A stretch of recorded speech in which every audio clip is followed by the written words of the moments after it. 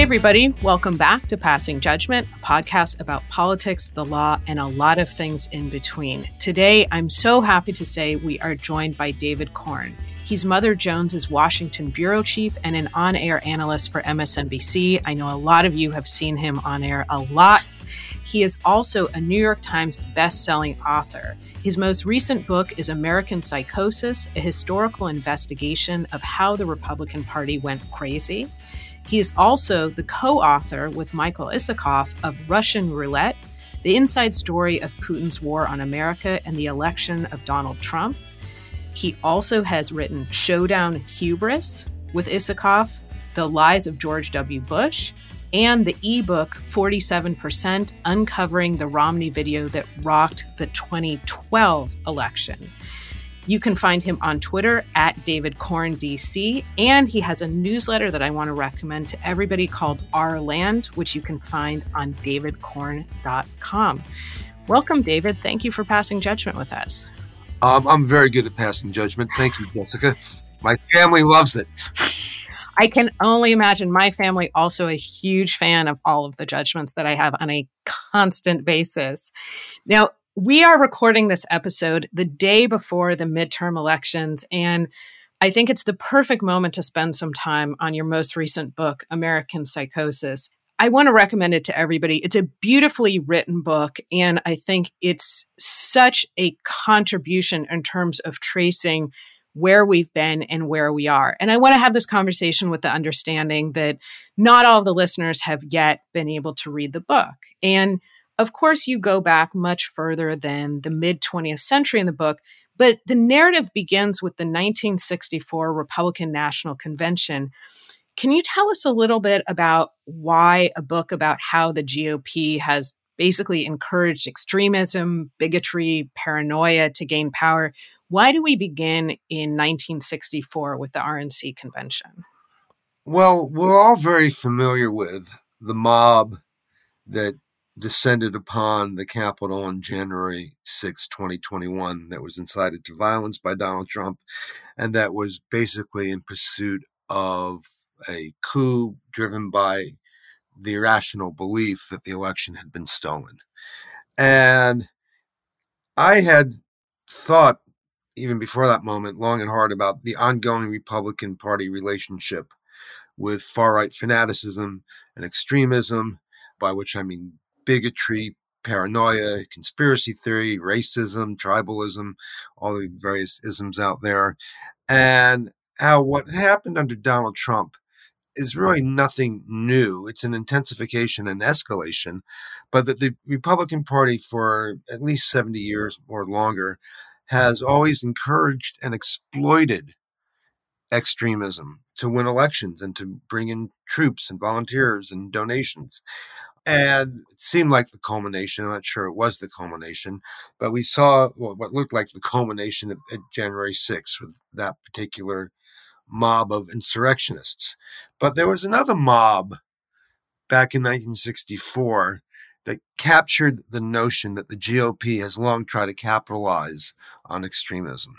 And that was at the Republican National Convention, which was held in the Cow Palace outside of San Francisco. And the 64 primary contest, presidential primary contest for the Republicans, ended up boiling down to Nelson Rockefeller, the governor of New York, considered a liberal or moderate Republican, versus Barry Goldwater, the libertarian senator from Arizona, who had become basically a right-wing conservative prophet. There was a new emergent conservative movement. It started in the mid-50s, and he was seen as their hero, their crusader. And so you had this definitional primary contest between this liberal Republican and this libertarian Republican. And Barry Goldwater, a lot of the energy behind his campaign came from the far right and from fanatics and extremists like the John Birch Society. And for those of us who don't remember what the John Birch Society was, it was basically the QAnon of its day. They believed that the communists, the Reds, had taken control of basically every American institution, from the American government to unions, to universities, to corporations, to schools, to PTAs, to book reviews, to magazines, to newspapers. Everything was under the control of the Reds. And the leader of the John Birch Society, Robert Welch, even said that Dwight David Eisenhower, president, was a communist agent. So that's kind of what they were. And they kind of became the tip of the spear for Barry Goldwater's campaign. They were volunteers. They raised money, particularly in California, which was the final decisive primary battle between Goldwater and Rockefeller. And Goldwater, for the years up to this, had done all he could to try to keep the Birchers within the Republican Party and not disavow them, not denounce them for being extremists and wackos. I mean, they were really, complete Alex Jones-like material, paranoid conspiracy theories. It's kept coming out of them. And he wanted them within the tent. People like Nelson Rockefeller and other Republicans thought this was a corrosive influence upon the party, and they wanted the party to rid itself of the John Birch Society. So back to the Republican convention in San Francisco in 1964. By this point in time, Rockefeller had lost the primary contest to Barry Goldwater, who won the California primary with the help of the John Birchers, and Rockefeller and a bunch of other liberal or moderate Republicans put forward a resolution for the party platform that denounced the Communist Party, the Ku Klux Klan, and the John Birch Society. And when Rockefeller tried to speak in favor of this proposition at the convention, prime time, there was a mob, and there was a mob reaction. The audience went nuts. They threw things at him. They howled at him. They hooted at him. Reporters who were there, present at the time, thought there would be violence. They thought that he would be attacked, physically attacked, as he tried to speak in favor of this proposal. Here was the body politic of the Republican Party having this spasm, reacting to Rockefeller's attempt to distance the party from the John Birch Society with near violence. There was anger and hatred and vitriol. It was a very ugly moment, and it was televised on national TV to the extent that a lot of people associated with the Goldwater campaign thought this would be the end of the campaign. It was that ugly looking. And I thought this captured the notion, the idea that the Republican Party has always had this wing, this part of its DNA, these extremists, these hate-driven, paranoid-driven, conspiracy theory-wielding fanatics that the party has always accepted and tried to make use of. It's often been to the side, often been unacknowledged by the party itself, often overlooked by historians and journalists, but it's always been there. And this was one moment where it kind of bubbled up in full view of the nation. And so I thought that was a good place to start to show that what happened on January 6, 2021, while unique in many ways, was not entirely exceptional. I think that's such important historical context. Again, we're talking with David Corn. He's the author of American Psychosis. And the entire book is invaluable in the sense of giving us this broader context, because I do hear a lot from people. And after reading your book, I think incorrectly, this was such a surprise. How are we suddenly here? And situating Trumpism as almost inevitable, I think really did change my perspective on where we are right now. I want to follow up with one question as you were talking about the 1964 Republican National Convention and the fight between Rockefeller and Goldwater, which strikes me as presenting this really stark contrast between what I think people believe we might see a lot of, the quote unquote more normal Republicans who just have a conservative political ideology but don't embrace the big lie and otherwise embrace truth and science, etc. And somebody who is really playing footsie with racists and extremists and people who embrace bigotry. I'm wondering if you think that what happened in 1964 was inevitable, or was there a moment where the Republican Party could have turned towards Rockefeller? And would that have made all the difference for where we are today? Well, let's step back even from the 64 convention, because the trail I track really begins about 10 years or a little bit longer before that with the rise of McCarthyism. Mm-hmm. John Birch Society was basically McCarthyism on steroids.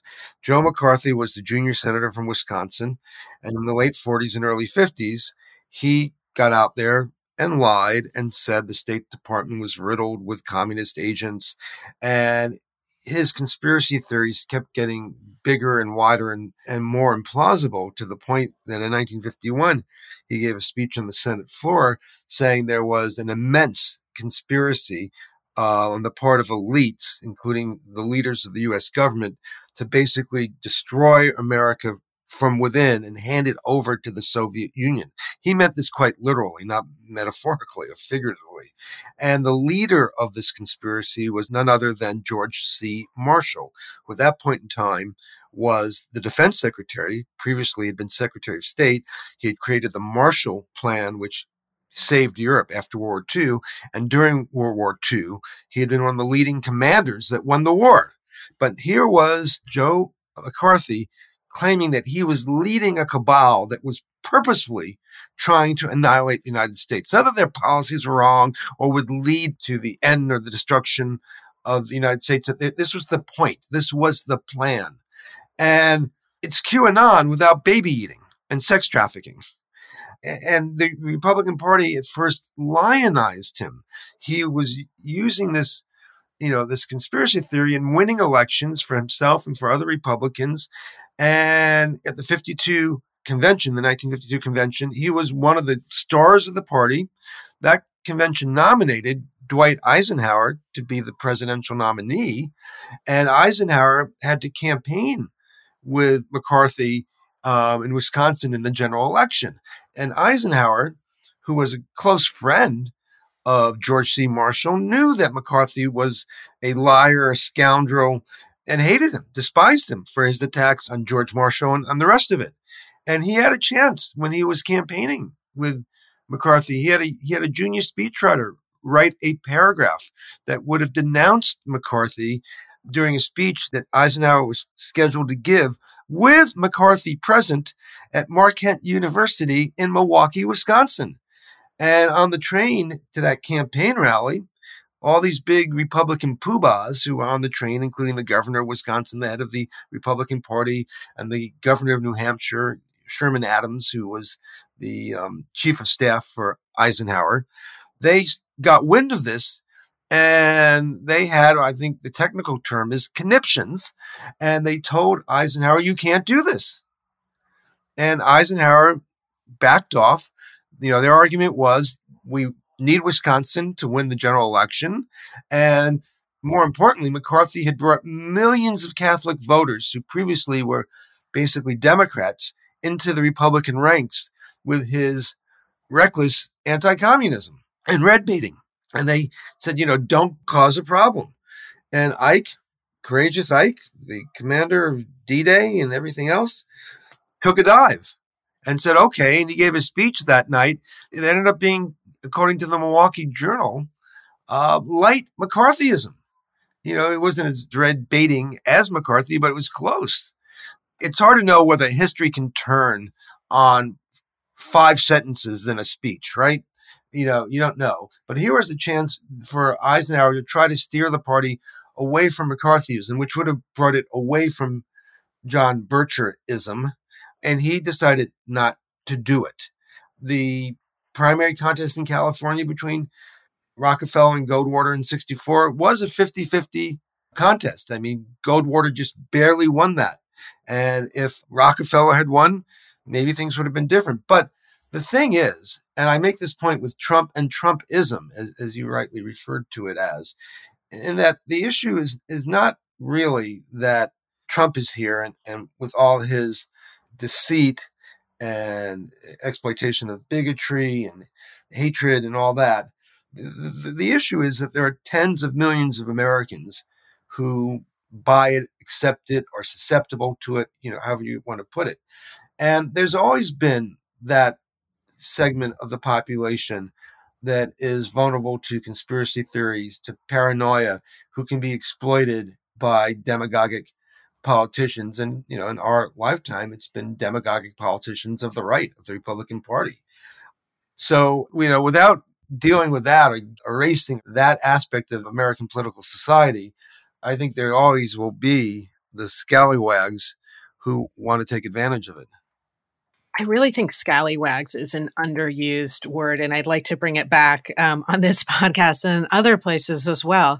And David, you brought up so many important points here, and I want to try and get at two big questions I had before our time is up. And you mentioned in your answer, this idea that they had to win Wisconsin to win the general election. And then you mentioned another point that McCarthy was useful because he brought Catholics. And as I was reading the book, it does to me draw this important line between Lincoln, Nixon, Bush, and then even McCain, who ends up choosing Palin as his running mate, all seemingly willing to make these compromises and tolerate the more extremist members of the party.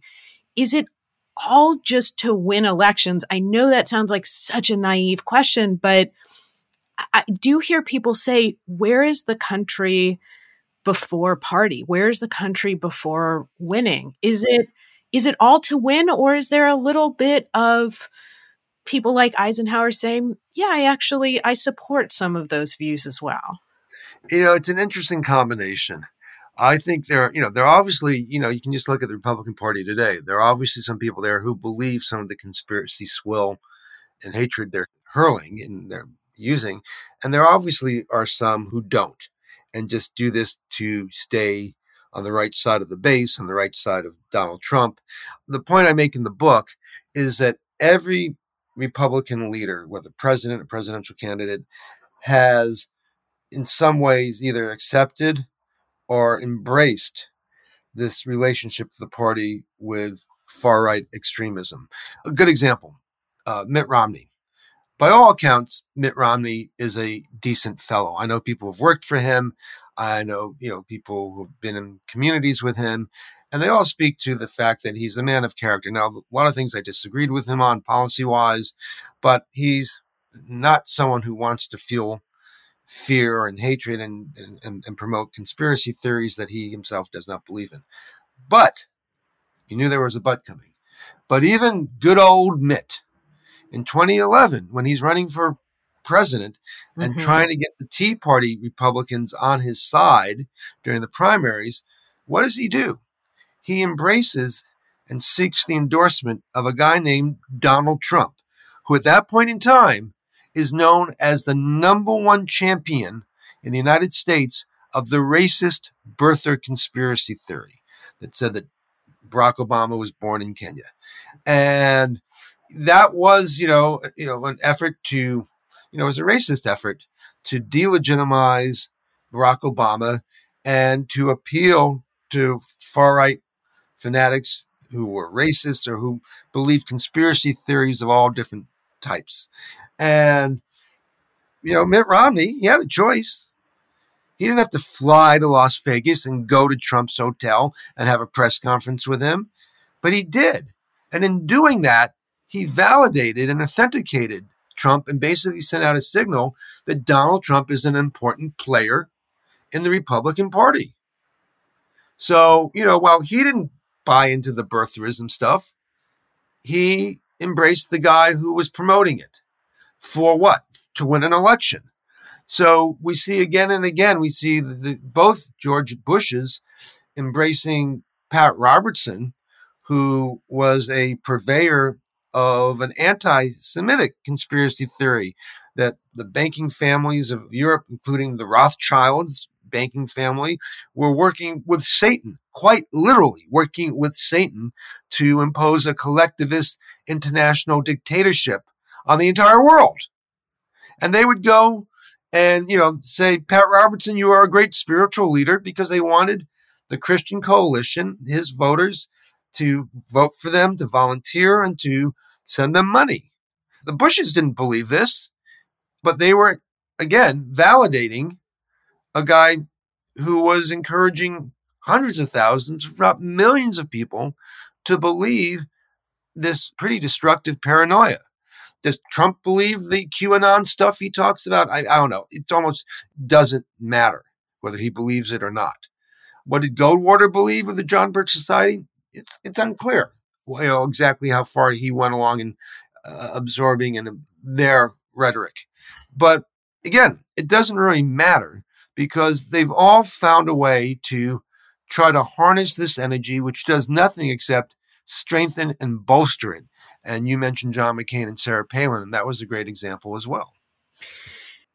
David, I can hear some people asking as we're having this conversation, or at least I'm asking myself, do you feel that there's any analog for the Democratic Party? I mean, in my view, it's not about, again, policy. It's not about what are your views on taxes or immigration or gun control or the environment or reproductive rights. It's whether or not you're willing to embrace the extreme fringes of those who are willing to bring followers. And I don't see that, and maybe this is a blind spot for me, but I don't see that in the Democratic Party. And is that because they have a different message? Is it because they're above that? Is it because they simply don't have the demand for that? I know that this is something you think about. And again, for our listeners, what do you think accounts for that difference where I don't see it being apples to apples? No, it's not even apples to bananas or apples to oranges. There's a profound asymmetry here. And the far-right extremism that we're talking about, a lot of it is based on irrationality, on facts that are not facts, whether it's the big lie in 2020 and 2021 and up to now, or whether it's the notion that the government is run by secret communists in the 50s and 60s. Or you go back to the Tea Party not too long ago in 2010 and 2011, where if you went to Tea Party rallies, which I did, the people there would literally tell you that Barack Obama was a secret socialist and a secret Muslim who had been born in Kenya, who had a secret plan to destroy the American economy in order to impose a totalitarian dictatorship. They believed that. There's no factual basis for that. It's a profound, irrational conclusion. But you had people like Glenn Beck on Fox News every night saying literally those things. And you had people like John Boehner and Republican members of the Senate appearing on the show and legitimizing him. So people believe this. So the Republican Party, John Boehner in the election of 2010, used the Tea Party to get power and had to acquiesce to this far-right irrationality and paranoia and so forth. Now, you asked about an analog. There is no analog on the Democratic side to the Tea Party or to the John Birch Society going back, or even to the big lie proponents or to QAnon, because Donald Trump has embraced QAnon and a lot of the big lie leading advocates are QAnon adjacent, QAnon friendly, or QAnon supporting. There is nothing like that in the sense that, yes, you can look at the left and you can find sometimes kooky ideas or conspiratorial ideas on the left, but you cannot find leading national Democrats who cater to that crowd, who court that crowd, who amplify that crowd.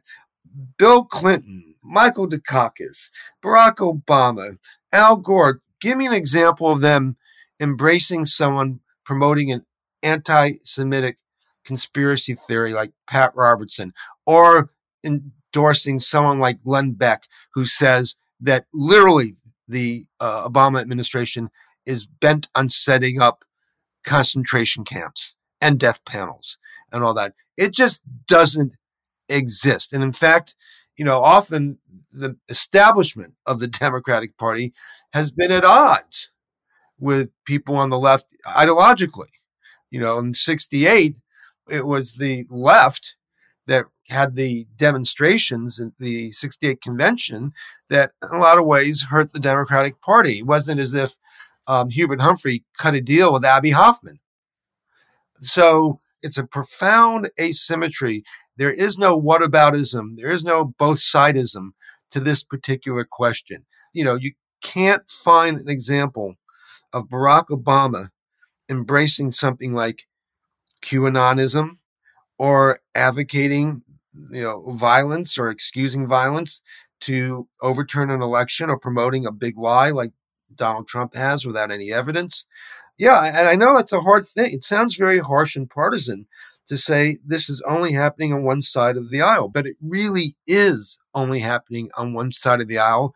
And that causes, it makes it very hard for people who want to stay in the middle or people who are consider themselves objective reporters in the media to handle something like this. And I think that probably brings us to what happens next, which is going to have to be, I think, the last question for our time together right now. Again, we're talking to David Corn, the author of American Psychosis. It's really just an excellent book. It was such a pleasure to read it because the writing is so fine and also because it helped me to situate a lot of my thoughts in terms of the historical moment that we're in. And I think a lot of people are asking, having heard the conversation that we just did, it does seem like the Republican Party really isn't so much a party anymore. And it's a group of people who support Trump. And as we've said, Trumpism. And I know this is something that you've written about and talked about a lot, but how do you think this plays out for our country in the short term? I know, again, we're recording this the day before the midterms. We'll have more data points in a week or so. But what happens to our country when we have a president, and I know you've written about this as well. You have a recent article where the president said, we're in a fight for the soul of America. And he talked a lot about the threats to our democracy, but I think we both agreed, or I did after reading your article, that he probably didn't go far enough. Where are we in the next 5 to 10 years in this country? That's a really good question and a difficult one to answer. I mean, we're talking before we know the results of the midterms, but putting that aside, the fact that Trump and Trumpism got more votes in 2020 than 2016 is a troubling indicator given his authoritarian bent and his embrace of extremism and paranoid notions and demagoguery up until the 2020 election. Through his presidency, there were still millions of Americans who wanted more of that. And then after the advent of the big lie crusade, his incitement of violence, and then his decision to do nothing while the violence was happening, and more recently, his statement that he would pardon people arrested for January 6 crimes if he were to become president again. You have a party that is fully embracing him and supporting all that, even as he posts anti-Semitic messages and embraces QAnon.